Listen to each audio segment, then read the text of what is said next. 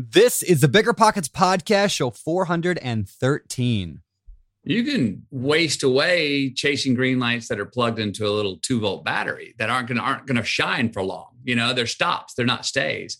So how can we define the ones that are like, no, that's an eternal green light. That's a green light that I'd be honored to do now, and I believe will pay me back, and I'll be proud of tomorrow. You're listening to Bigger Pockets Radio, simplifying real estate for investors large and small. If you're here looking to learn about real estate investing without all the hype, you're in the right place. Stay tuned and be sure to join the millions of others who have benefited from BiggerPockets.com, your home for real estate investing online. What's going on, everyone? It's Brandon Turner, host of the Bigger Pockets Podcast, here with my co-host, Mr. David Green, for one of my favorite interviews I have ever done in my entire life. I was looking for this forever, and I'm excited to release it to you guys today. Today, we're talking with Matthew McConaughey. David, thanks for joining me today on this momentous day for me. I don't know. I'm a fanboy here. This is great. Fanboy. Yeah, I would say that accurately describes you, but it was very impressive watching your preparation for this. And it just reminded me why I respect you, because you went hard and this interview came out very, very good. And I'd say you deserve probably 54% of the credit for that. Wow. Thanks, man. Appreciate you. So today we're interviewing Matthew McConaughey. Of course, you all know him. He's, Oscar winner for Best Actor for Dallas Buyers Club. He's been in half the chick flicks, romantic comedies ever made. A Time to Kill, How to Lose a Guy in 10 Days. Right, my wife was very excited about that one. Dallas Buyers Club, like I said. True Detective, Wolf of Wall Street, and a million other movies. He's phenomenal. And here's the thing. I've been following him on Instagram for a long time, and then I find out he's coming out with a book. It's called Green Lights, and I've been watching him do his little talking about it for the last few months. And so we've been, desperately maybe is the word, but trying to get him to come on the Bigger Pockets Podcast is probably not the right word there, but I've been working at it. And then Kevin, our producer, actually comes in for the win and was able to lock it down, which is pretty exciting. The thing you might be wondering is why is a guy like Matthew McConaughey, who does acting, going to talk to a bunch of people who are interested in real estate investing and money and entrepreneurship? But the truth is, the advice he gives on this episode and in the book is some of those the most valuable information that's going to make you either successful or not successful in life. In the way he phrases it within stories is just unbelievable. It's a phenomenal book. So definitely check it out. David, you killed it on this interview as well. You had a lot of good insight. So I'm excited for people to hear it. Thank you. To be fair, Matthew made it really easy. Matthew, if you're listening to this, thank you very much. You're obviously a very good storyteller. And I thought that he came across sharing stories that were relatable to anybody. It was definitely not like we're talking to somebody in Hollywood and this would never apply. I caught myself throughout the entire interview thinking, yep, this is what people go through when they can't pick a niche. They don't know what to do. Yep, this is what people go through when they're taking the wrong course, they're on the wrong path and it doesn't feel right and they don't know how to get on the right one. So there's some really good stuff here, specifically when it comes to finding the mindset that will lead to you being successful. That should be applicable for almost all of our audience. 100%. So today's quick tip is simple. Just go pick up a copy of Green Lights from Matthew McConaughey. It is amazing. They did not pay me to say that. I literally, I read this book and I was like, this was phenomenal. I read almost the whole thing in one sitting until Wilder woke up and I had to get up. But it is it was hard to put down. So many good stories in there. And we probably covered 1% of those in today's talk. So go pick it up. I think you'll love it. And now, remember when you had to pay to get a lead's phone number? It was like the dark ages until Deal Machine made skip tracing a thing of the past. Now, with your Deal Machine plan, you'll get unlimited access to phone numbers and contact information for no extra cost. That's right. Get high quality, reliable information trusted by leading financial institutions, all fully compliant with the federal Do Not Call list. Explore over 150 data points, including age, gender, marital status, occupation, and a ton more. Trust me, this is the data you need for off-market deals. With new filters, people flags, and color-coded phone numbers, lead management just got a ton easier. Ready to step up your investing game? Sign up for a Deal Machine plan today and gain immediate access to this unlimited treasure trove of contact information and phone numbers. Just head to DealMachine.com/BP. Transform your lead generation and deal-making strategies with Deal Machine. Sign up today and start exploring the unlimited possibilities at DealMachine.com/BP. Passive income without the property headache? It's possible. There's a way to invest passively in real estate and get monthly income without any tenants, maintenance, or property management. The Wealthy have been doing this for years, and if you're an accredited or high net worth investor, you too can collect cash flow without the headaches that come from owning rentals. How? By investing in a private real estate fund with PPR Capital Management. PPR's co-founder Dave Van Horn wrote the book on real estate note investing for BP. But he's not just investing in notes. Dave and his team also have an extensive background in commercial real estate. And with PPR Capital Management, they're strategically investing in both notes and commercial real estate nationwide. With over $500 million in assets under management, PPR has provided individuals with a steady source of truly passive income since 2007 without ever missing a payment. Check them out at investwithppr.com. Again, if you're looking to get monthly passive income from an experienced team with a strong track record, go to investwithppr.com today. This show is sponsored by Airbnb. Did you know that I turned one of my first homes into an Airbnb? It's true. And it even helped me get the extra income I needed to launch my real estate career. So if you want to try your hand at making even more income with your property, Airbnb is the place to be. Your home might be worth more than you think. Find out how much at airbnb.com/host. I think we're ready to jump into this thing. Anything you want to add before we start, David? No, let's bring in Matthew. All right, here we go. You guys, this is our interview with Academy Award winner Matthew McConaughey. All right, Matthew, welcome to the Bigger Pockets podcast, man. It is amazing to have you here. Thanks, Brandon. Good to be here. Yeah, so we're going to dive into your book today, Green Lights, and your story. I'm not kidding. I literally read every word of this almost in one sitting when I got this. And there's a quote on the back from a guy we actually had on our show a couple times, kind of a friend of mine, Ryan Holiday, says, "It shouldn't surprise you that this book is good, but it will surprise you just how good it is." And it's exactly the words I thought when I read it. It's phenomenal. So I want to, I really want to do, I want to go through every single page of it, but we don't have time for that. So we're going to highlight some good stuff today. So why don't we start at the beginning? It's a very good place to start. Yeah. Your parents. Let's start there. Lessons learned from parents. You got a lot of great stories in here about your parents and about the lessons they taught you. But if you could pull out one or two lessons from your, maybe we can take mom and dad. Yeah. That kind of shaped you who you are today. Sure. What can you share? All right. Mom she raised me more than dad did. My dad was definitely around, but he wasn't as around as much as he was for like my two older brothers because business got good and he was on the road peddling pipe. But mom, I remember this with mom. All right. So you come into breakfast, if you're kind of grumpy, she's like, "Get your butt back in bed. Don't you come in here until you see the rose in the vase instead of the dust in the table." Whoa, you had to go back. Or there's time I was, you're griping about, I got this old ragged pair of shoes. I mean, they're not that bad, but everyone else has got the new Capas or whatever. Can I get a new pair of shoes? Be like, "You keep griping about having no shoes. I'm going to introduce you to the kid with no feet." She'd be like, "Whoa, geez." The queen of relativity, kind of giving you a baseline about what you wanted and what you actually maybe needed.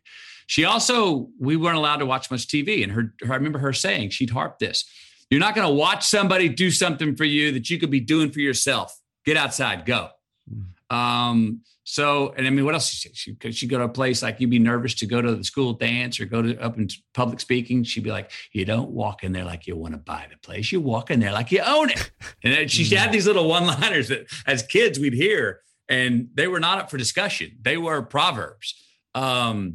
She also, gratitude is what she taught me and my brothers a lot of, to be thankful for what you have. And the more you're thankful for what you have, the more things you'll create in life to be thankful for.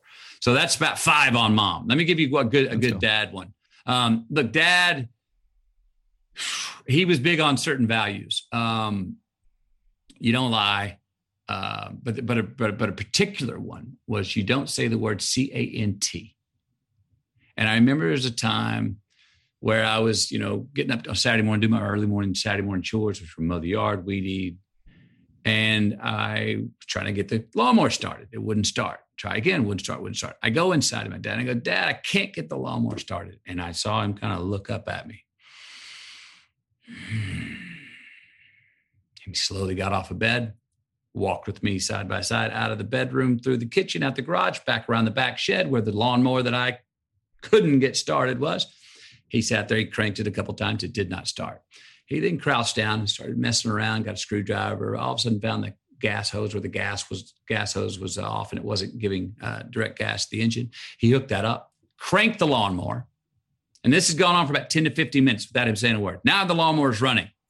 And he comes over to me and looks me square in the eye and he goes, you see, son, you were just having trouble.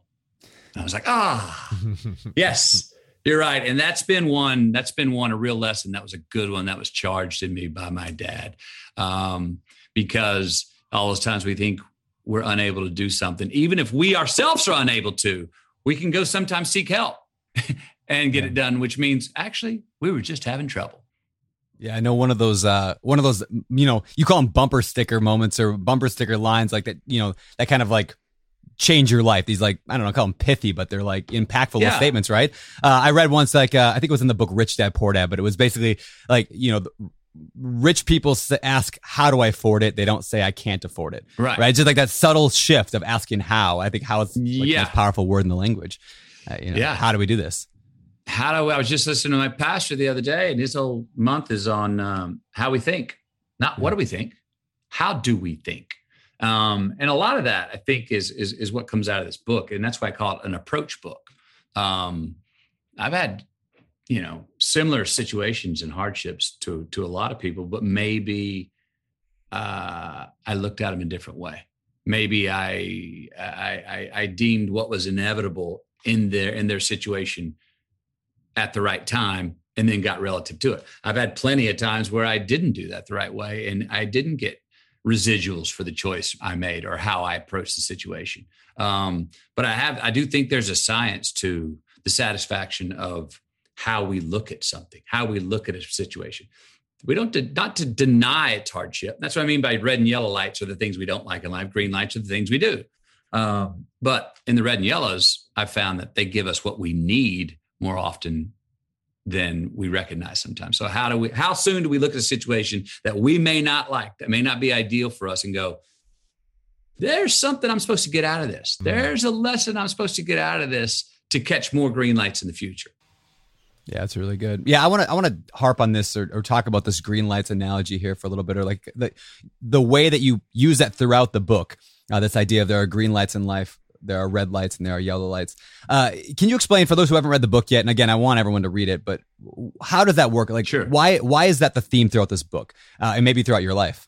Yeah. So, in going back over 36 years of my journals and diaries, which I did to get to this book, I noticed times where there were consistent choices I made today that bought me green lights tomorrow. All right. There was certain delayed gratification. Mm-hmm. That's a green light. Let's go to the simplest one in the book. Put the coffee in your coffee filter the night before you go to bed so you can get up in the morning and just press the button. You gave yourself a green light.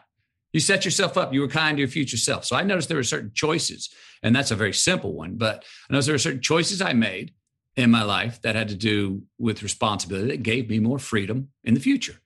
I also noticed that there were certain hardships that I had that I looked at them a different way. And I either realized that, okay, there's nothing I can do about this, or there is something I can do about it, but I'm going to quit pounding my head on the wall and I've got to reapproach this situation from a different point of view to get to the other side, the proverbial green light.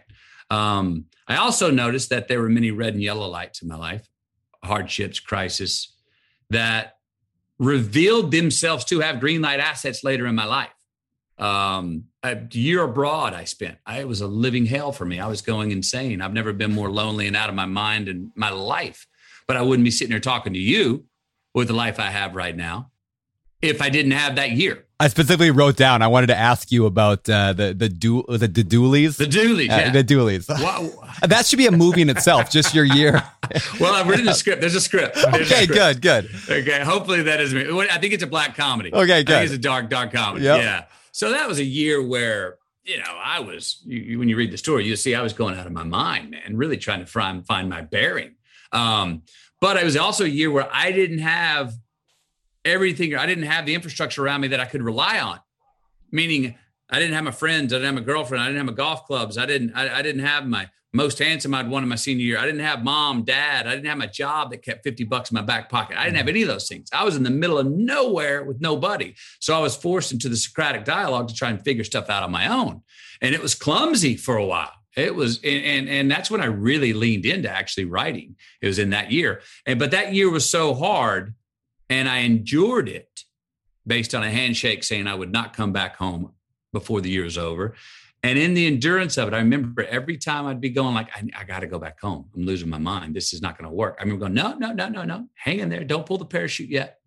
There's something in this for you. And there was, because I was forced into an introspective year and I'd never been introspective before. So I was forced to find and forge my own identity on my own. I think there's a lot of people that struggle with that, particularly our audience that are trying to figure out, I know I don't like where I am in life. I don't love this job, but I don't know how to get to the other side where it seems like people have everything they want. Yeah. And one thing you mentioned about that story in particular was that you continually sort of floated around in this. Am I crazy? Is this normal? Why do I feel like this? What can I trust? You needed to find a solid place to plant your foot so you could get your bearings and sort of build on that. And it came from them asking you to do something that you absolutely knew, well, I know that's not who I am. And you sort of built on it. Can you share what that moment was like for you? Absolutely. So there was a lot of odd things happening with me in this family that I was living with. And everything I kept going, well, we'll call that cultural differences. Yeah. Well, we'll call that culture. I kept taking the high road. And in hindsight, I look back and I go, you dumbass McConaughey. If that was a cultural difference, you better be different. But what happened was the one thing, and I needed, sometimes it can start with one little thing. They one night asked me to call them mom and dad. Yeah. And I remember I was like, no, thank you. No. And I tried to take the high road again by going, thank you for thinking of me that way. But no, I'm not calling anyone other mom and dad other than my own mom and dad. And it was very clear to me that was not negotiable. And I needed just that. At that moment is when I started to really find myself, because I said, okay, I have something I can plant my flag on. Mm. Finally, after 4 months over here, I have something that's like, no, that's not for discussion. I'm not calling anybody mom and dad other than my own mom and dad. And that gave me some footing. It gave me a stance to go, all right, well, now I've got that in my pocket. Whew, there's one, because over here and all the other things that I have no idea what's going on, that it's loaded up to about 50. And I finally got one thing that I'm very clear about. And I needed that clarity to give me some identity and sense of self. And from there, I worked out of it and started to compound on the things, the assets that were more me. But, I talk about this in the book. A lot of times we don't know who we are, what we want to do, and give ourselves a break on that. And instead, by process of elimination, start eliminating the things in our lives that do not feed who we truly are and are not what we truly want to do. Look, we don't all get to do what we love. The unemployment rate would be sky high if everybody just said, I'm not doing it unless I love it. So we go to work. Sometimes we get fortunate and our work turns into a career. Sometimes, we get a job or a career where we actually look forward to Mondays, but that doesn't happen across the board. But if we can find a spot, hopefully, where we go, what are my innate abilities? What is it that I love, actually, that could be in demand, that it could be of a service that could be in demand? Because we have to, business, we got to realize it's supply and demand. And is there an angle in the business structure that I can parlay what I love into some really hard work, evolution, and education to make a product that could be in demand? Then we might be able to, we have a better chance starting to make a living doing something where we actually kind of do look forward to Monday. It's not a guarantee, but I find if we can parcel something that we're ready to really put some giddy up and some hard work into, that we also have an innate ability to do, which is what I try to talk to younger kids in high school and college about. Because it's hard to know what we want to do. But eliminate what you're not good at, what you don't want to do, and then try to ask yourself, is there an innate ability that I'm willing to work for to evolve into being something that can be a product that could be in demand, that I could supply? Yeah, that's so good. Hey, you mentioned not everyone gets to do what they love. And everything I can tell or read and from what I know of you, you love being an actor. You're good at it. Obviously, you've won a lot of awards, but it wasn't all from reading your book, you weren't always planning to be an actor, right? You and I had a similar story. We both got into law school and both of us went different ways. So what changed? How did that transition go from I'm going to be a lawyer, which is something very respectable. Most parents, I remember the day I told my dad I wasn't going to be a lawyer. I know that transition, right? So how did that work for you? How did you go from I'm going to be a lawyer to I'm going to go and act? Yeah. So being a lawyer was the only thing that I had ever expected myself to do, and my family expected me to do since I was 12. I was a great debater. I would argue points longer than anyone else and have some good points. So I go to University of Texas. Do my first 2 years of college, liberal arts. Now comes that time after 2 years where you better be focused a little more on what your credits are for, because if you change your course direction after your junior year, you're going to lose some credit. So I'm like, I'm not sleeping well. The idea of being a lawyer was waking me up at night, meaning you graduate here, you go to law school, then you get out, maybe get a job. You don't really start making a mark until your 30s. And I was like, I don't really want to spend my 20s only learning. I'd been writing. I had a friend who was in film school at NYU. I'd been sending him short stories. He'd been like, you're a good writer, Matthew. And you know what? I also think you should think about in front of the camera. You got good character. Well, I couldn't admit the fact that, maybe I could be in front of the camera. That was too, I don't know, sounded foolish. And maybe it was some kind of serious and half-assed modesty on my own half of thinking I couldn't do it. But it was out of the vernacular of my dreams even. Sure. But I did think, what if I go to film school? I could get in the storytelling business. And that sounds good. And I think I could be good at that. But Dad's paying for school. So I got to call Dad.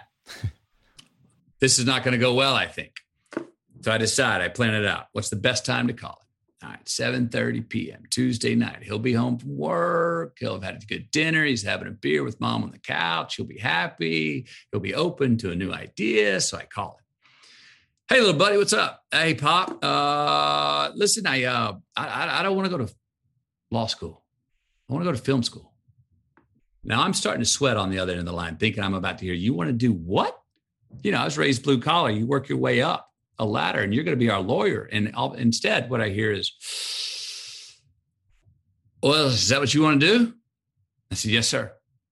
Got another 5-second pause. And I'm going, and all of a sudden I hear 3 of the greatest words that have ever been told to me.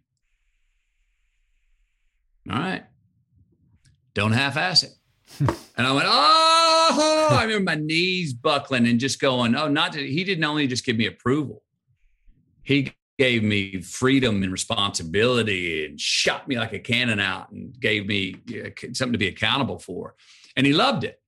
That he heard his son, who he'd been raising to have the formation, the structure of this is the path you're going to go on, be a lawyer.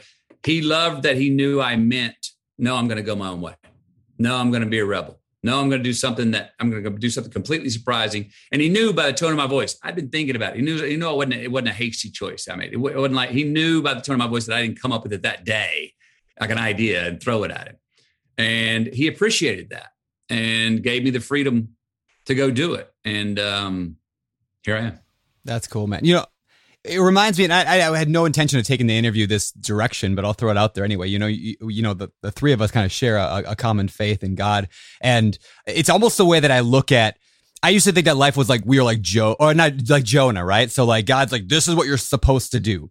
Like, I have this plan in place for you. You're going to go to this thing. You're going to do this thing. If you don't, I'm going to make a whale eat you, right? In reality, I think that life is a lot more like your situation with your father, right? Like I think that the fact that you discovered what you loved probably delighted your dad. It did. And so, it wasn't a matter of like, well, this, now I'm going to punish you, but he was excited about that. Yeah. Look, I mean, I talk about it in the book, and I think about it a lot in my life about, the balance between self-determination and fate. And I always, I've had my agnostic years. And as I write in the book, I was not so much trying to, in a denial of God, but I was into, hey, you got your hands on the wheel. We each have our hands on the wheel. And I was pretty secure that I'm going in my prayer that God's going, yeah, that's why you have, will. That's why you have free will. You have your hands on the wheel. If it's all just fate, take your hands off the wheel and run the red lights. No, that doesn't sound like a good idea. So we are each driving. We are responsible for ourselves and our own self-determination, in accordance with, I believe, a plan. So, going forward, I've had many spots where I said, like at that time when I was agnostic, going, you just got to quit letting yourself off the hook for certain things you're letting yourself off the hook for, McConaughey. There's certain things you're kind of forgiving yourself too quickly, was my feeling at the time. I was like, there's certain things you're letting slide and you're a repeat offender. And quit letting yourself off the hook with this. And let's just take it in our own hands. And I remember I didn't feel ugly. I was still nervous when I'd pray. I got more nervous because I had gone into this time where I'm like, it's about me. Nietzsche, it's about me. But I came to a point where I was like, you know what? I think God appreciated me going, it's on me. I think he appreciated me going, put your hands on the wheel. And he sat back going, there you go. Good job. I like a trier. I love a trier. Yeah. My son is 11 months old and starting to walk right now. I love it. Like, I love watching him try and fall down. Like, I could hold him every single time, but I love watching him do that thing. And I think that's exactly the way that our life is kind of. Yeah. Like, I think there's such joy in trying from, you know, above, but also for ourselves. 100%. I mean, it's the approach. It's the overcoming. That's the verb, and the verb is the holy word. The now, when we've, you know, if we think we've got it down, one, it gets boring. Two, it's untrue, because if we don't self-inflict it, life will, and throw us a curveball, and we got to handle something. But it's the. I write about it a lot in the book. I don't think it's the process. I think we're, as individuals, even as a nation, we're each an aspiration, chasing yet. And if we realize we don't get there, you don't land and go, ta-da, I've got it now. Yep. It's a constant evolution. And hopefully it's a small ascension. You know what I mean? That it's not just a flat line like, oh, I'm not any more evolved at 70 than I was at 4. I don't think that's true either. But yeah, if it's a small ascension and we're continually chasing yet, and if we can stay in that race and commit to that chase, knowing that you never arrived, that's the way I say it. Can we just keep achieving things on the way to the unachievable? Oh, that's good. And go, well, that's the place. That's the fall down and get up, fall down and get up. Wait, no one didn't pick me up each time. It didn't make me so secure. I've got a teacher in acting that would say that, you know, I love to prepare for a role. I love to come in with a steady stance. And she goes, great. You're steady. You've done your homework. Now that you've done that, come into the scene on one leg where you're off balance and find your balance in the scene. So do the work early and then enter it and go, now I'm ready to dance and call audibles and work my way through the situation. Well, and so that's a point I want to address here too, is you have this vibe, obviously, that, like, you know, just living, like having a great time. You're just naturally good at acting. It just comes. I mean, I watched Dallas Buyers Club last night for the first time, kind of in preparation for this. And like, it looks like you just naturally can do that. But one point, I think you made it when you were talking to Tim Ferriss on his podcast, is you said like your game is the pregame. Yeah. And so can we talk about that for a minute? Like the preparation that goes into that. Like, you're not like, or maybe you are just naturally gifted at this stuff, but I think there's more. Well, I think I had an innate ability to it and I had instincts for it. But again, I didn't take an acting lesson until 1998. And I had been working for 7 years. So I didn't know what I was doing, but inherently I kind of did know what I was doing. What I've learned is pre-production is when I do the work. Yeah. That's the sweat. That's the late nights. That's the opining and going through and how many different angles can I look at this? So my job, as I see it, is 1, to understand who my man is in a character in a role. 2, to now come in to break down every scene where I'm coming in with 4 versions of the truth. So the director could say anything to me, or another actor can do anything. I don't care. Don't even say cut. Keep it live. Keep the camera rolling. I can handle this. Let's go. Do it live. Don't audition. Don't go get prepared. I've done the preparation. Yeah. Throw it all away. Now we're live. We're in the game. Call the audible. Look at the defense. Well, I didn't what I expected. Change it up on the fly. We don't even need a timeout. Let's go. And that I can only do that when I do that if I'm fully prepared. Mm-hmm. If I'm fully prepared as well, I don't get insecure. I don't get defensive. If somebody gives me direction or somebody does something that maybe I disagree with, just roll with it. I'll just dance with it. Go Eastern philosophy with it. Grab it, slide it on by and move on to the next. And so that's when I say when I'm working, actually, when it's live and I'm on set, now I'm playing. Now I'm dancing. If I'm doing my job well, if I'm prepared enough, now I'm free. Yeah. Yeah. What you're describing is building a skill in what you're doing by preparing for yourself, educating it. You understand acting. And so if the defense comes at you differently than you were prepared to, you're like, hey, this is just football. I know what to do when this happens. It's just football. Also do this if you're a defense attorney. And I played a few lawyers. When I was playing a defense attorney, I studied the prosecution's position as much or more than I studied the defense. When I played a prosecutor, I studied the defense as much or more than I studied the prosecution. So it's knowing also what is it the other side's, what is it that the obstacle that you've got to overcome, what is their intent? What is it they want? What is it they need? And understand that. And even agree with it. It's okay. You go over and agree with it and then come back and go, well, now I even know what their goal is. Perfect. I understand both sides. I would want that too. Great call. Here, you see what I mean? So it's understanding the opposite, what would be the considered opposition as well, to understand how to play understand your defense, understand the defense as well. You'll play offense better. And do you feel that's what made you a good debater when you were younger? Is that you had this natural way of looking at other people's perspectives, which made you better at your job? To have the empathy of the other side and trying to see the argument on the other side. And I gotta keep working on that too, because I can get pretty bullheaded sometimes and shut down an argument. And then when I go back and listen to myself, or a good friend will go, you kind of didn't really discuss that with us. You kind of said that was, and I'm like, I'll go back and go, you're right. I didn't even consider it. I was so secure that I was in the know that, or when someone comes at you with a Cliff Notes version of a situation and you've already been processing it for weeks or months, and you're like, no, I don't have time to catch you all up on it. You know what I mean? Let me just listen to me, follow what I'm doing. I could be a better listener sometimes now.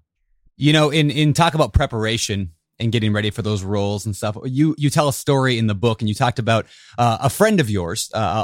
His name, I want to get this right, Denton Van Zan. Denton Van Zan. Yeah, right. So by the way, Reign of Fire, I graduated in 2003, and that came out, I think, in 2002. And I remember my senior year, I had a poster of Reign of Fire on my ceiling of my bedroom because I thought it was the coolest movie poster of all time, and still one of my favorite movies. So, Denton Van Zan, can you talk about him? What attracted you to that character so much? Well, you're well on the way to having the Denton Van Zan beard plus some. I'm working. I'm definitely working on it. So, look, this was a time where I had a 2-year of my agnostic years. And Denton Van Zan was not a guy trying to survive. Denton Van Zan was a guy that was trying to stave off extinction. So there's a freedom in that. I love to find characters that are islands of men, that they are on their own. And you saw Dallas Buyers Club. I said, what's that man trying to do? Stay alive. Stay alive. Well, you want to have a role that calls up all your resources to the most base level, stay alive. That's, talk about a need, not a want. That's a need. Well, Denton Van Zant was very similar. Stave off extinction. Yeah. And so when I've had that in my pocket at every choice I make, what happens? You lose sentimentality.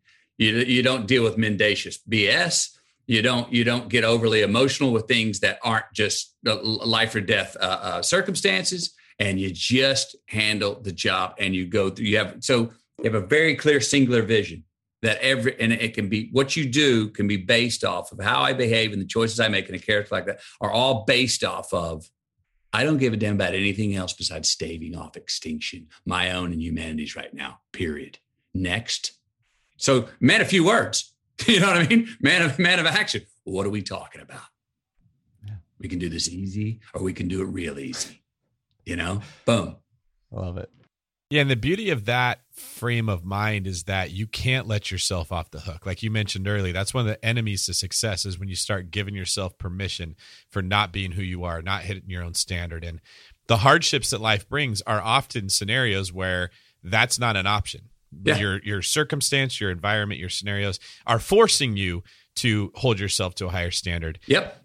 And there's something about human nature that doesn't like that. But man, when you look back at all the people that have developed something special, it was usually in those scenarios. You need it. A parent passes away. You have your first newborn.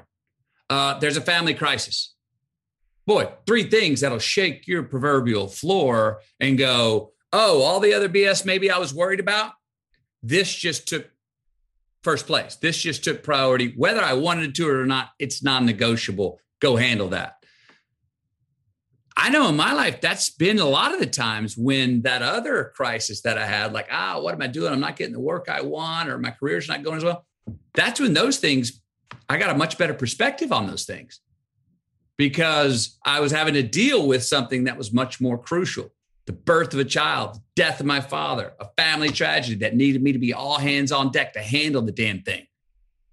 So when those things come in life that are more important than maybe our career ambitions, I think our default thought is like, wait, but if I put my career ambitions in second place, I'm not going to achieve them, or they're not going to be as important. No. If you got a good work ethic, trust yourself.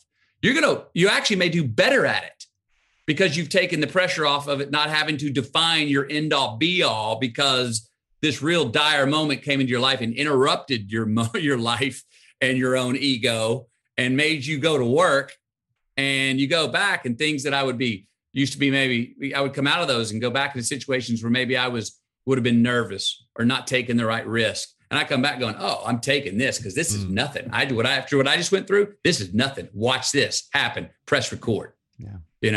We need them to sober us up sometimes. A lot of that clarity will come from knowing who you are and what the right move for you is in any given moment.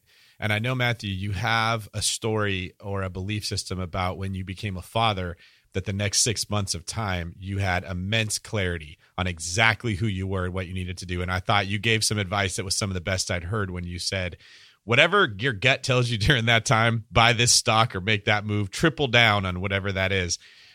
Brandon and Kevin here both just became new fathers. And I'd love if you could share some advice about how you know when you're in that zone. Because you're in it. Did that just all of a sudden change? Have you seen further, wider, or clearer in your life? Yeah. Than right now? Yeah, 100%.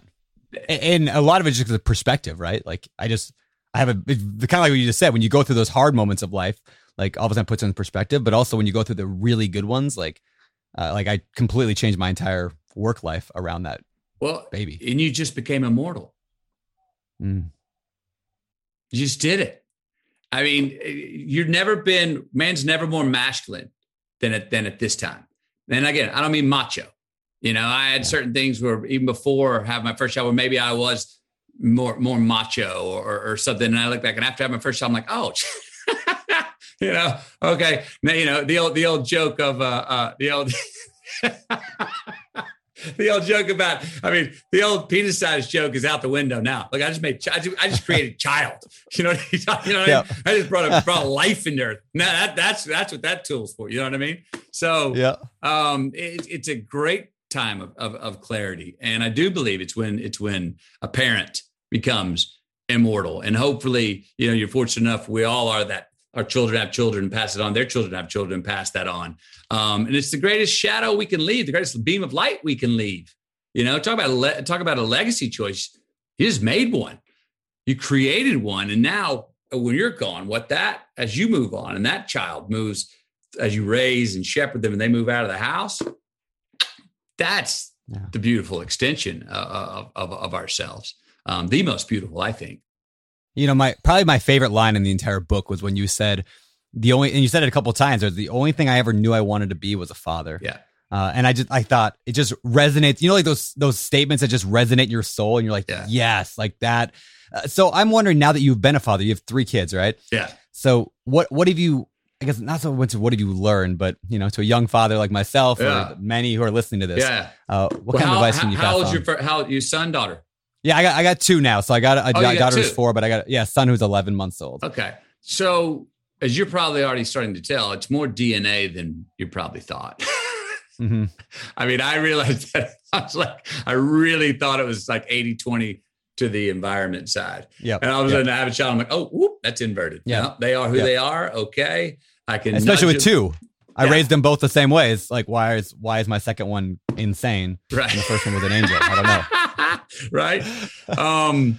The second one, which you're probably getting with your 4-year-old now, is how much sooner and earlier in their age they pick up innuendo between you and their mother. Yep. They pick that stuff up so quick, man. I remember my son was like, I don't know if he was 2 or 3. And there was something about the dinner that night. And I'm like, and they love corn, right? So, and I didn't know if we had it. So I say to Camilla, my wife, I'm like, hey, do we have any CRON? I didn't want to say it out loud because they'd be like, oh, corn, we have corn. And if we didn't have it, I didn't want to let them down. Like, do we have any CORN? She's like, Yeah, I'll get it. My son looks up. He goes, I know how to spell, Dad. Corn. I'm like, dang it, I didn't think you know how to spell that yet. And then, you know, as you know, it's their first time every time. Yeah. And though we've been down that path, a similar path they're going on, or a situation 100 times, it's their first time. You know, I try to look at it like a limb on a tree. A child's not afraid of heights until they fall. So when do you take away that innocence? You know, if they're up there 10 feet, whatever, 8 feet, and it's got a nice grassy lawn below it, and they're out on the limb, and they hadn't fallen yet, and they're confident as all get out, and maybe let them keep going. Because if they fall, they may get a bump and bruise, and that'll be good for them. Yeah. But then all of a sudden, they're up there about 30 feet, and you're like, they're not afraid of falling yet. They're not afraid of heights. But if they fell from that one, we're going to the emergency room. Maybe I need to kind of calmly and coolly go, hey, buddy, come over here. Look over here on the trunk of the tree. Yeah, come down. No, there's a little lizard. He's just below that. Come on. And slowly walk them down to where you go like, okay, didn't want them to fall from that height. But yeah, where do we let them go negotiate on their own? Because what do we remember the most? The painful lessons. Yeah. The difficult times. The lesson, the experience, much more than when we're told, don't go up there because if you fail, you would be hurt. They're like, what? I've never fallen before. Why'd you just now make me scared of it for the first time? You know, so where do we let them go negotiate? And where do we put in front of them, you know, not ask them, what do you want to do in life? Ask them, what do you love? Keep throwing that in front of them and then just try and keep them out of, you know, any kind of harm that could really, really harm them. But other than that, they're pretty resilient little boogers. That they are. It's been amazing to watch you've been through it now with 3 of them, is watch their what do they love, like that interest, like which way do they go, and then to be able to like try to pour into that where it's like it's not my thing, but I love the fact that Rosie loves ballet. I don't know why. Right. I don't get it. Right. There's something in her that just resonates that way. And it's been fun. And you know, they're turning me on. They turn us on as parents and get us into things that maybe we wouldn't have done before unless they were interested in that. I mean, all 3 of my kids are better on computers now than I am. You know, they teach me how to navigate this stuff. And my daughter's the best at it. And she's got the scientific mind where the rest of us in the family are trying to figure out how to get these things going. She's just like, there you go. Oh, all right. Thank you. My eldest son is very much like me. We're storytellers. You know, we like to create like, you know, we can't find the car keys. Well, maybe they were in the jacket that you came in with last night. And did mama maybe put that in the closet? Because maybe it's still in the jacket pocket in the closet. So maybe we should go there. Or maybe, you know, mama took the car out earlier and she's got him and she's upstairs. And then Vita will walk by, my daughter, the really one who just cuts right to the truth, walk by, and she's been over on the side just drawing and doodling. And she'll just walk by without looking and go, hey, look at my picture. And you look at the picture, go, that's great. And she'll go, cool, thanks. Did you check the ignition? And you walk off and damn sure they're in the damn ignition. You're like, okay. Well, Levi and I were over here working up a conspiracy theory, you know? And Vita's like, did you check the ignition? Later. I love it. And she was right. So good.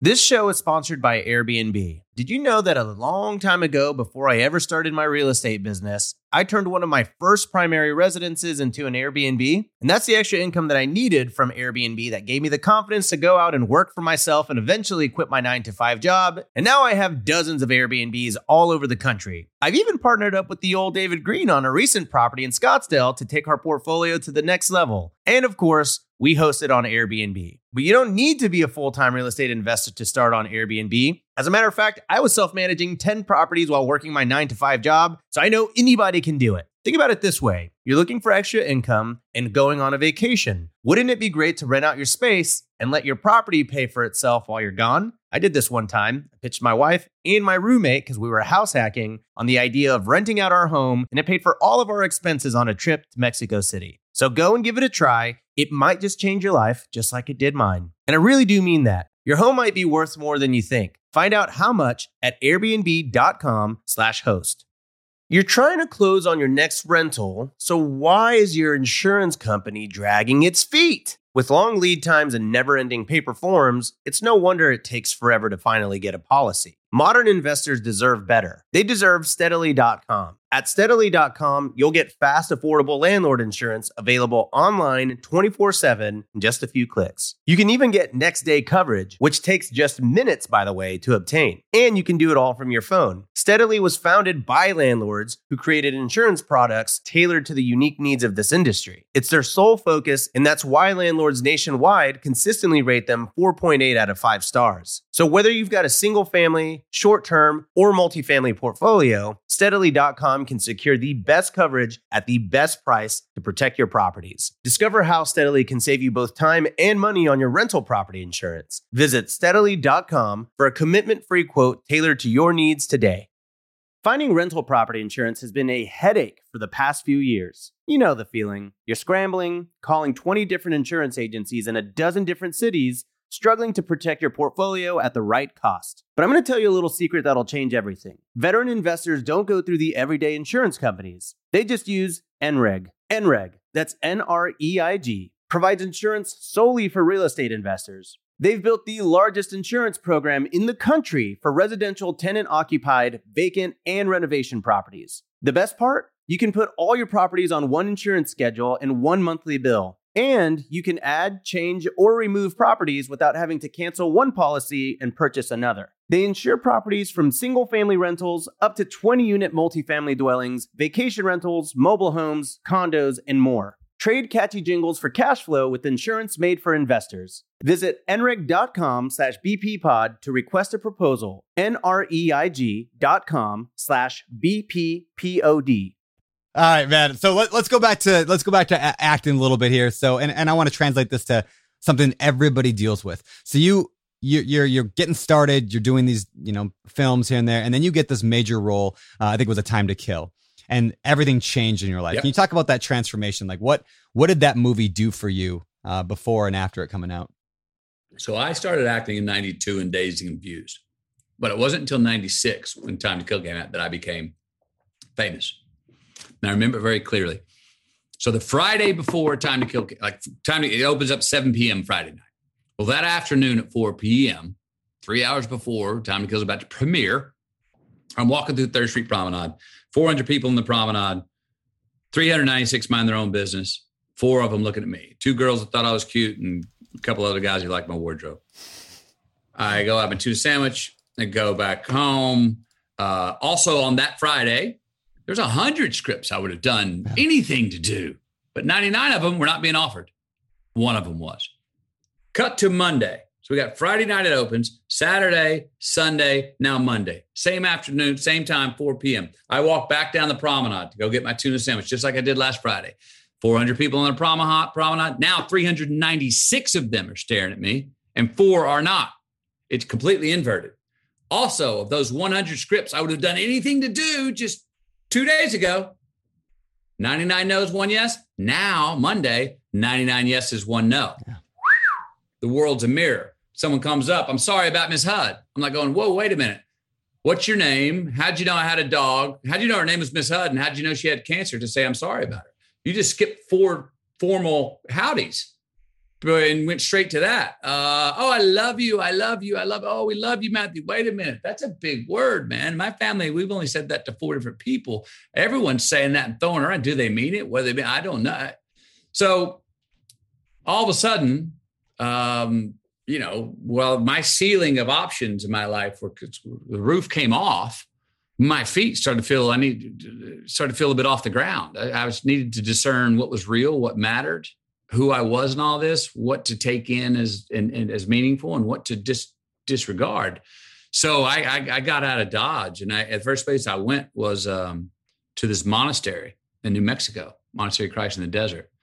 And with all the newfound affluence and all the, champagne and caviar and pats on the back and, oh my God, unbelievable. You're so great, blah, blah, blah.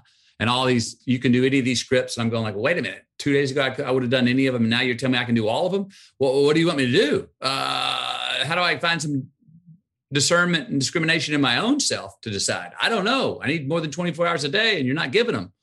So I went away and I went to this monastery where they said, if you come off this small little 2-lane highway and you walk the 13.5-mile dirt road, if you ring the bell, we'll find a place for you to sleep. Well, I go in there and I sleep the night, and I wake up the next morning, and I told the father, the abbot of the monastery, I said, I need to talk to somebody. I got some things going on in my life and my mind I want to get off my chest. He goes, oh, this man, your brother Christian, be a great man to talk to. So Brother Christian and I go for a walk across this desert together. He's got his hands behind his back, and I'm letting it out, man. Oh, sins of the mind, sins of the thought, sins of the deed. I did this. I don't understand this. Whereas my head and my heart are not communicating as well as I wish they were. I feel disconnected from God, et cetera. 4 hours. I purge, confess, major confession. I'm weeping, man. We end up back at the chapel, sitting on a bench. And I'm finishing up my confession. Boogers are running down my nose. I'm crying. I finish. He hasn't said a word in 4 hours. Just listen. And I finish. I'm waiting there. 15 seconds go by, nothing. And then I look up at him.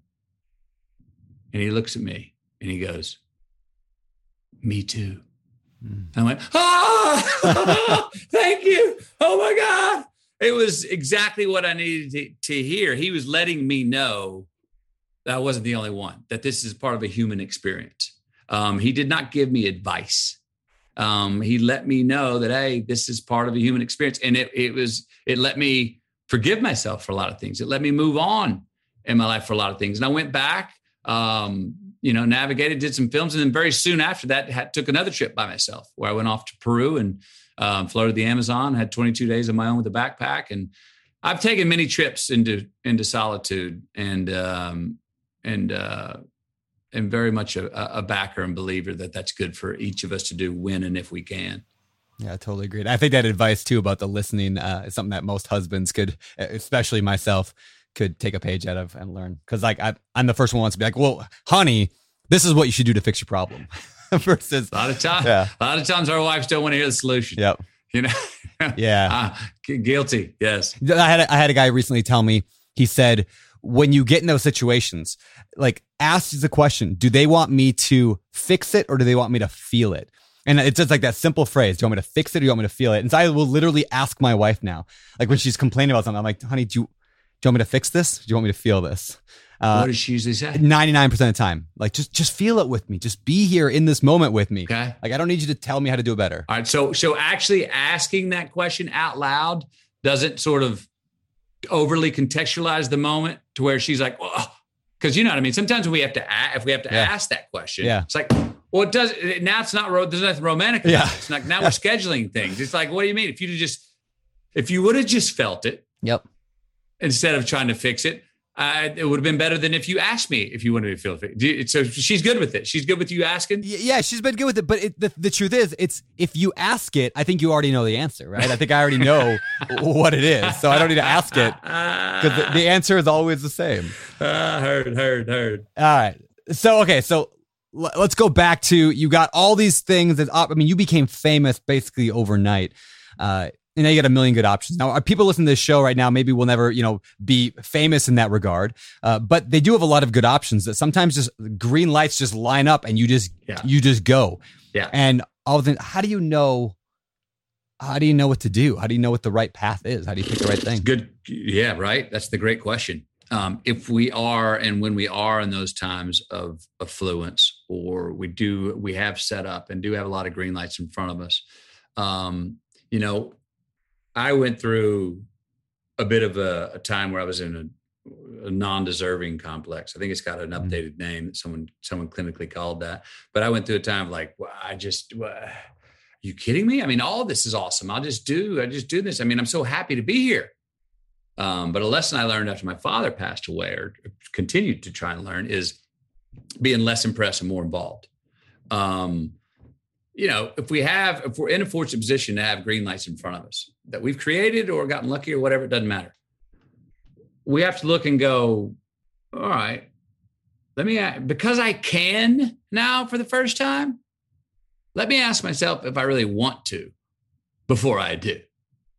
Because you can waste away chasing green lights that are plugged into a little 2-volt battery that aren't going to shine for long. They're stops, they're not stays.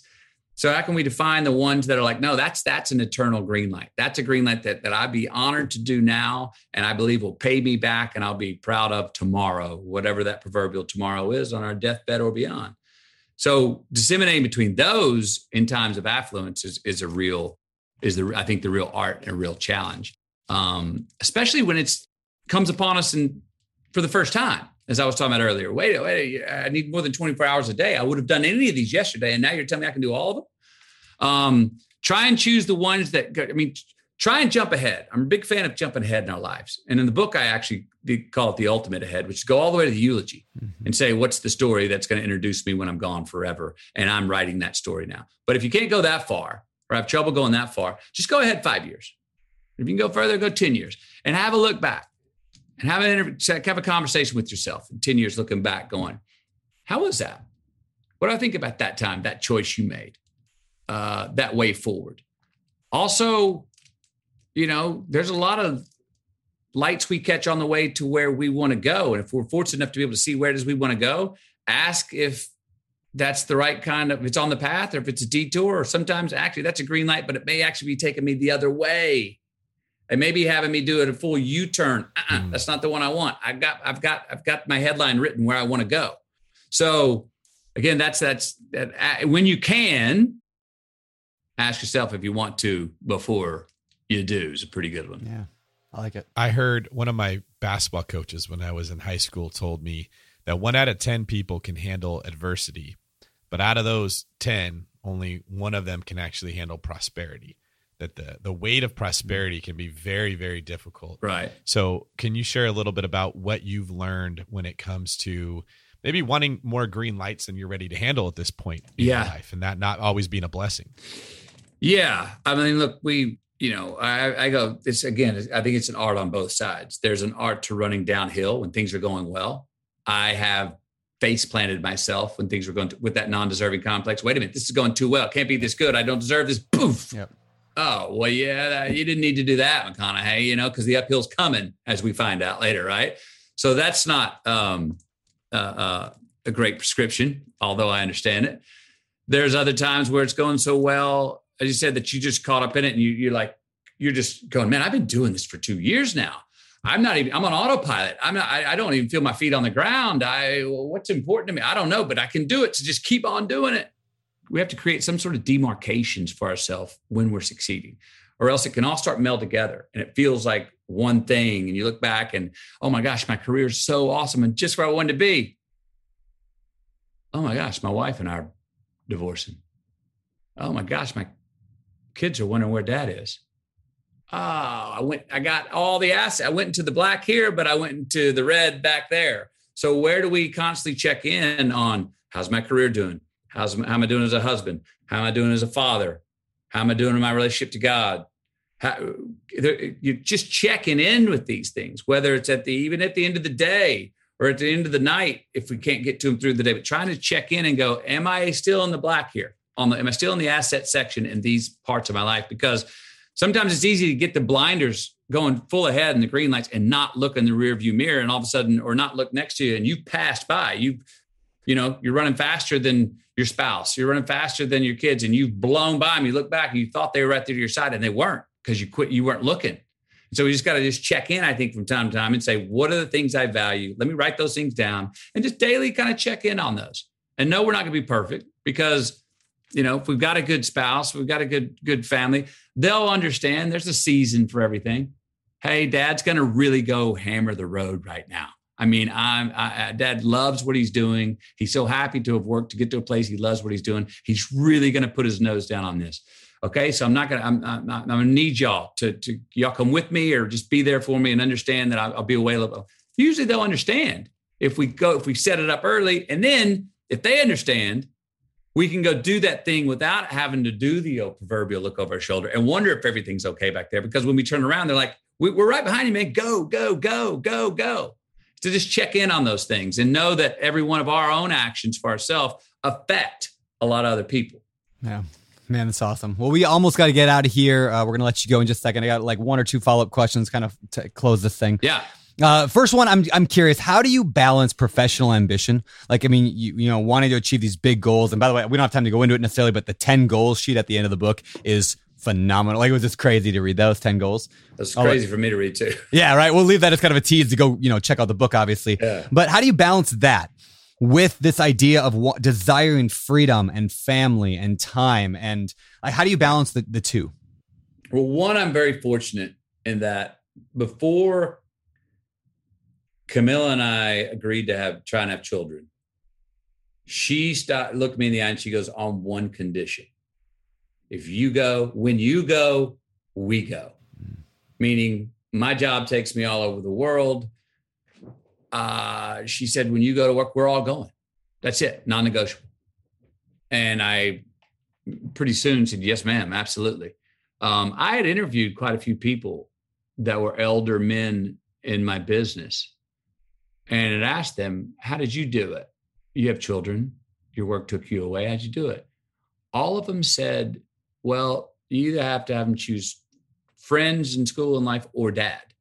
And I let them choose friends in school.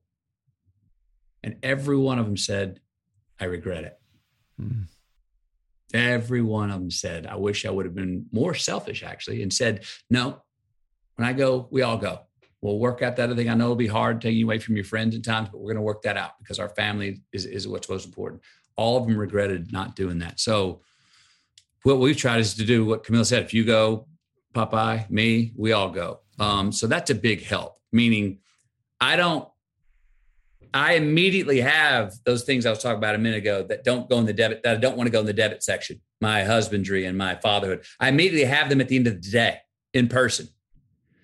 It's a lot harder for someone who doesn't have the possibility to take their family with them and they got to go home and do a phone call. FaceTime helps, but it's not as good as the real thing. But it's a lot better than what it used to be, just a phone call. But to try and maintain those relationships over a phone, it's harder. I end up making my own decisions on the work I want to do, but my wife's very good at challenging me for the why on all my decisions. And I've learned that the work that I really do love and want to do and should have done, it's very clear when I post my argument. And she cuts me off in the middle of it and goes, I get it. Say no more. Yep, we're going. Now, if I can't pull that off, her spider sense with me of knowing me and being able to convince her about why, she's like, I'm not convinced yet. I don't think you are either. And she's usually right.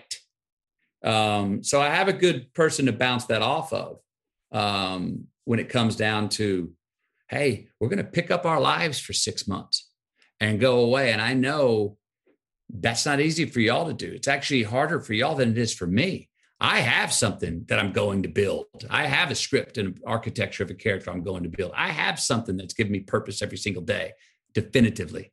I have a structured life I'm going to, and you're all going with me, and we got to figure out if we're going to do mobile school, or you're going to put you in the school there, housing, what's the day, give the kids some structure through the day, so there's a lot of consideration that goes into it, but I'm in a position where I try to balance those two. That's great. I think there's something very valuable about your children seeing you in that role, because so much work has gone in on your behalf to build the character that you have to make it in the professional world. And for your kids to be able to see how people respond to you, the respect that you hold, how you approach the day, instead of just dad that comes home and plays around with them, they have no idea what you were actually doing in this huge chunk of your life. Yeah. It's teaching them the things that your father taught you, that you need to pursue your passion. And with that comes hard work. Well, I got a great example on that point. Please. So I win the Academy Award for Best Actor. I got the trophy. My kids go, why'd you get the trophy? I go, remember a year and a half ago when we were in New Orleans and every morning you get up, Popeye's already gone to work. I get home. You tell me I look like a giraffe because I was so skinny. I said, for that 30 days, I go, you remember that when Dad Popeye was super skinny? And they go, yeah. I go, well, the work I was doing all day, a year and a half later today, my peers deemed it excellent work. Yeah. Delayed. So it helped. It actually framed them with delayed gratification. Mm-hmm. And made them go, oh, you can actually, because, children are immediate. It's all about right now, right? They went, oh, you can do something today that you can get rewarded for tomorrow. which is basically what a green light is. Yes, you can. You can design, you can engineer green lights through being good at what you do. And so that was a cool lesson for them that they saw. Oh, Popeye comes home, he eats with us, then he stays up and he puts us to bed. Then he stays up and he studies for 2 hours. Then he goes to bed. He's gone when we wake up. He's working and we see him on set. He's professional. He knows his stuff. They went, you were doing something then that they gave you a trophy for later. How cool. Yeah, that's awesome. I heard that story. I thought it was hilarious that your son mentioned that you look like a giraffe while you were out there winning an Oscar. But yeah. I did. A little bit. So the last thing I want to ask you, Matthew, is that with success in your chosen vocation or whatever you've done in life, it doesn't always happen, but it often precedes financial success. And I just wanted to get your 2 cents on what's your perspective on money, investing, giving. What do you think the best use is for money? What's your personal approach on that? Yeah. Look, I'm in a very fortunate position. We have the rent's paid, the roof's over our head, the pantry's full. We're able to, even more importantly, or as important, somebody gets sick, we can go to the right doctor. My wife reminds us and the whole family of that all the time, because where she came from in Brazil, it was not like that. She's like, man, we're in a position where if someone gets sick, we can actually go to the emergency room, but we can reach out and try and find someone who's the best to handle that situation. We cannot take that for granted. She reminds us of that often. I don't know. I mean, it's personal, because I'm not one that wants to die with the most money or with the most toys. It just doesn't turn me on. At the same time, I'm very fiscally responsible, meaning I'm all for that. I'm all for that old adage. Hey, if something's on sale, don't buy it unless you would have bought it if it was regular price. You know what I mean? Yeah. So I came from a family that's very much about value in the dollar, and you don't waste. And if you see a penny on the ground, you pick that damn thing up because you found a penny. You know what I mean? We're trying to do our best to teach the kids that. As far as the giving back, I've got my own foundation that Camilla and I started, the Just Keep Living Foundation, where we put a lot of our funds in that. A lot of my speaking engagements, money I'll put to that. I will say this. I do not think that charity or philanthropy is truly anyone's personal responsibility. I think it's people's personal choice. And I've said this before, and I've had to wiggle my way out of this to explain it, but I'm going to say it again because I believe it. The more selfless we are, we kind of find out that it was actually the most selfish choice in the long run. Meaning, the stuff we do with our foundation is a very selfish endeavor. Yeah, to see those children receive what we're able to give them and see the smile on their faces selfishly makes me feel good. I'm not manufacturing that idea. I'm not manufacturing that feeling. It selfishly makes me feel good. And I believe that that's the spot that I know I'm trying to chase down, which is where does the best decision for the I also become the best decision for the we? Where does the most selfish decision become the most selfless? And the most selfless become the most selfish? Where does what we want become what we need, and what we need actually be what we want? That's the honey hole, I think, going forward to try and chase down. I don't know if I'm ever going to get there, but that's what the coolest dudes like Jesus and stuff were doing. They were part and parcel. Those were not a contradictory ideas. They were the third eye. They were the paradox, the beautiful place of truth. Everyone's got a right to do what they want to with their money. I don't want to leave my kids too much to where they don't feel like they have to work and create and go make something happen. But I do want to leave them enough to go, hey, we've introduced you to this affluent life. We're going to give you a little something to get started. But here's enough to be a fishing pole. So to speak, rather than lay out, an open account at the fish market. You know what I mean? A sushi bar. Yeah. Everyone's personal with that. I guess it becomes, how much is enough? Everyone's got a different, but it's a good question for anyone to ask themselves, because what's really enough? I mean, I'm already into the, I don't think any of it's soft money, but after a certain point, it's like, what is the difference? Is more going to actually create any difference to quality of life? Yep. And in some places you can go, actually, no, less and getting rid of some things that I have. Because you know what happens? You get more money, you need to go build a getaway. Yeah. Well, then you need to build a getaway from your getaway. Then you want to build a getaway from your getaway from your getaway. And you look at me like, geez, I got 4 places and I got staff and everyone and the taxes on those things. Mm-hmm. Well, we were there for like 2 days last year. Do we really need that place?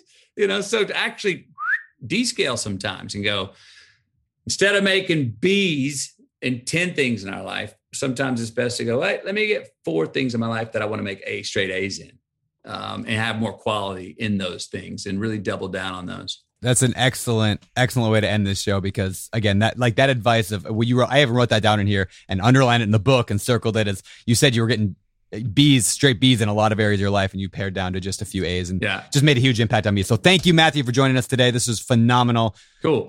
Really good. Thank y'all. Thank you. Thank you. All right. And that was our episode with Mr. Matthew McConaughey. Phenomenal speaker, storyteller, and just like all around wise dude. I don't know. I've always liked that guy. That's why I was kind of obsessed with getting him on the show. He's very humble. I really liked that he was just so relatable. It just felt like you were talking to your buddy the entire time. And those are usually the people that have the most to offer, because they're not on this pedestal thinking that, well, I'm more successful than you are. He's literally sharing a lot of the struggles he had, a lot of the mistakes he made that led to being successful. And man, that's just such a valuable thing for everyone to hear, that it was red lights and yellow lights that led him to the green lights that propelled his career forward. And who doesn't need to hear that sometimes? Yeah. And there's so much we did not cover in today's, because we only had an hour to sit down with them. But I mean, like I said, I'm not just saying get the book because I want you to get the book. Like, the stories are amazing. Like, everything from his parents to his, like, the story of, like, he stole lumber and built like a massive, like, 13-story, like, what do you call it? Treehouse. To, I mean, him getting arrested for drumming naked in the middle of the night, which is like crazy story that you'll read about in the book, and so much more. So check it out. Again, greenlights.com. You can get his book, and or anywhere books are sold, I'm sure. And with that, I think we better get out of here. David, anything you want to close us up with? Yeah, I thought it was very humble of you that you didn't mention he asked you to be his butt double in the next movie. You could have taken advantage of that and let our audience know, but you kept it to yourself. I didn't want to, like, I don't want to brag or anything, but, we do look pretty much identical. You do. I appreciate that about you, that you didn't share it, but I thought that everybody should know that Matthew was actually coming after you pretty hard and set up an appointment for you to speak with his talent manager. Yep. Yeah. I try. So, well, thanks, David. Well, thank you for your hard work getting Matthew on here, Brandon. You're a rock star, so we really appreciate it. Well, thank you, Kevin, producer Kevin. And, We'll get everyone out of here. Thank you guys so much for joining us today. If you enjoyed today's interview, please don't hesitate to leave comments, questions, whatever. If you're watching this on YouTube, leave them there. If you're listening in on a podcast app, that's cool too. Make sure you rate and review the show. Let the world know that this is a good episode and a good show. You can show this on your Facebook page if you think other people would get a kick out of listening. And that's all I got. So thank you guys. You guys are the best. You guys are what makes the Bigger Pockets community so amazing. It's the people who are every day listening to these shows and then taking action on the stuff to improve their life and the lives of those around them. So thank you guys. You guys are the real rock stars and the real movie stars. For Bigger Pockets, my name is Brandon. I'll let David take us out. All right. This is David Green for Brandon Butt Double Turner, signing off. You're listening to Bigger Pockets Radio, simplifying real estate for investors large and small. If you're here looking to learn about real estate investing without all the hype, you're in the right place. Be sure to join the millions of others who have benefited from BiggerPockets.com, your home for real estate investing online. The market is changing, and finding your way can be tricky. Rates shift, headlines whirl, but your goal hasn't changed. You want financial freedom, and the best investors know it's not about timing the market, it's about time in the market. If you're ready to get into the real estate investing game or take your game to the next level, finding an investor-friendly agent is your next step. With BiggerPockets Agent Finder, you can find the right agent in minutes. Just head to biggerpockets.com/deals and enter a few details about what and where you want to buy, and bam! Instantly match with an investor-friendly agent who fits the bill. These local market experts can help you navigate the neighborhoods, analyze the numbers, and take action with confidence once and for all. This free resource is only available at biggerpockets.com/deals. Get an agent, get the deal, and get closer to financial freedom at biggerpockets.com/deals. That's biggerpockets.com/deals to find your investor-friendly agent today. The content of this podcast is for informational purposes only. Past performance is not indicative of future results, and all host and participant opinions are their own. Investment in any asset, real estate included, involves risk. Use your best judgment and consult with qualified advisors before investing. Only risk capital you can afford to lose. Bigger Pockets LLC disclaims all liability for direct, indirect, consequential, or other damages arising from reliance upon information presented in this podcast.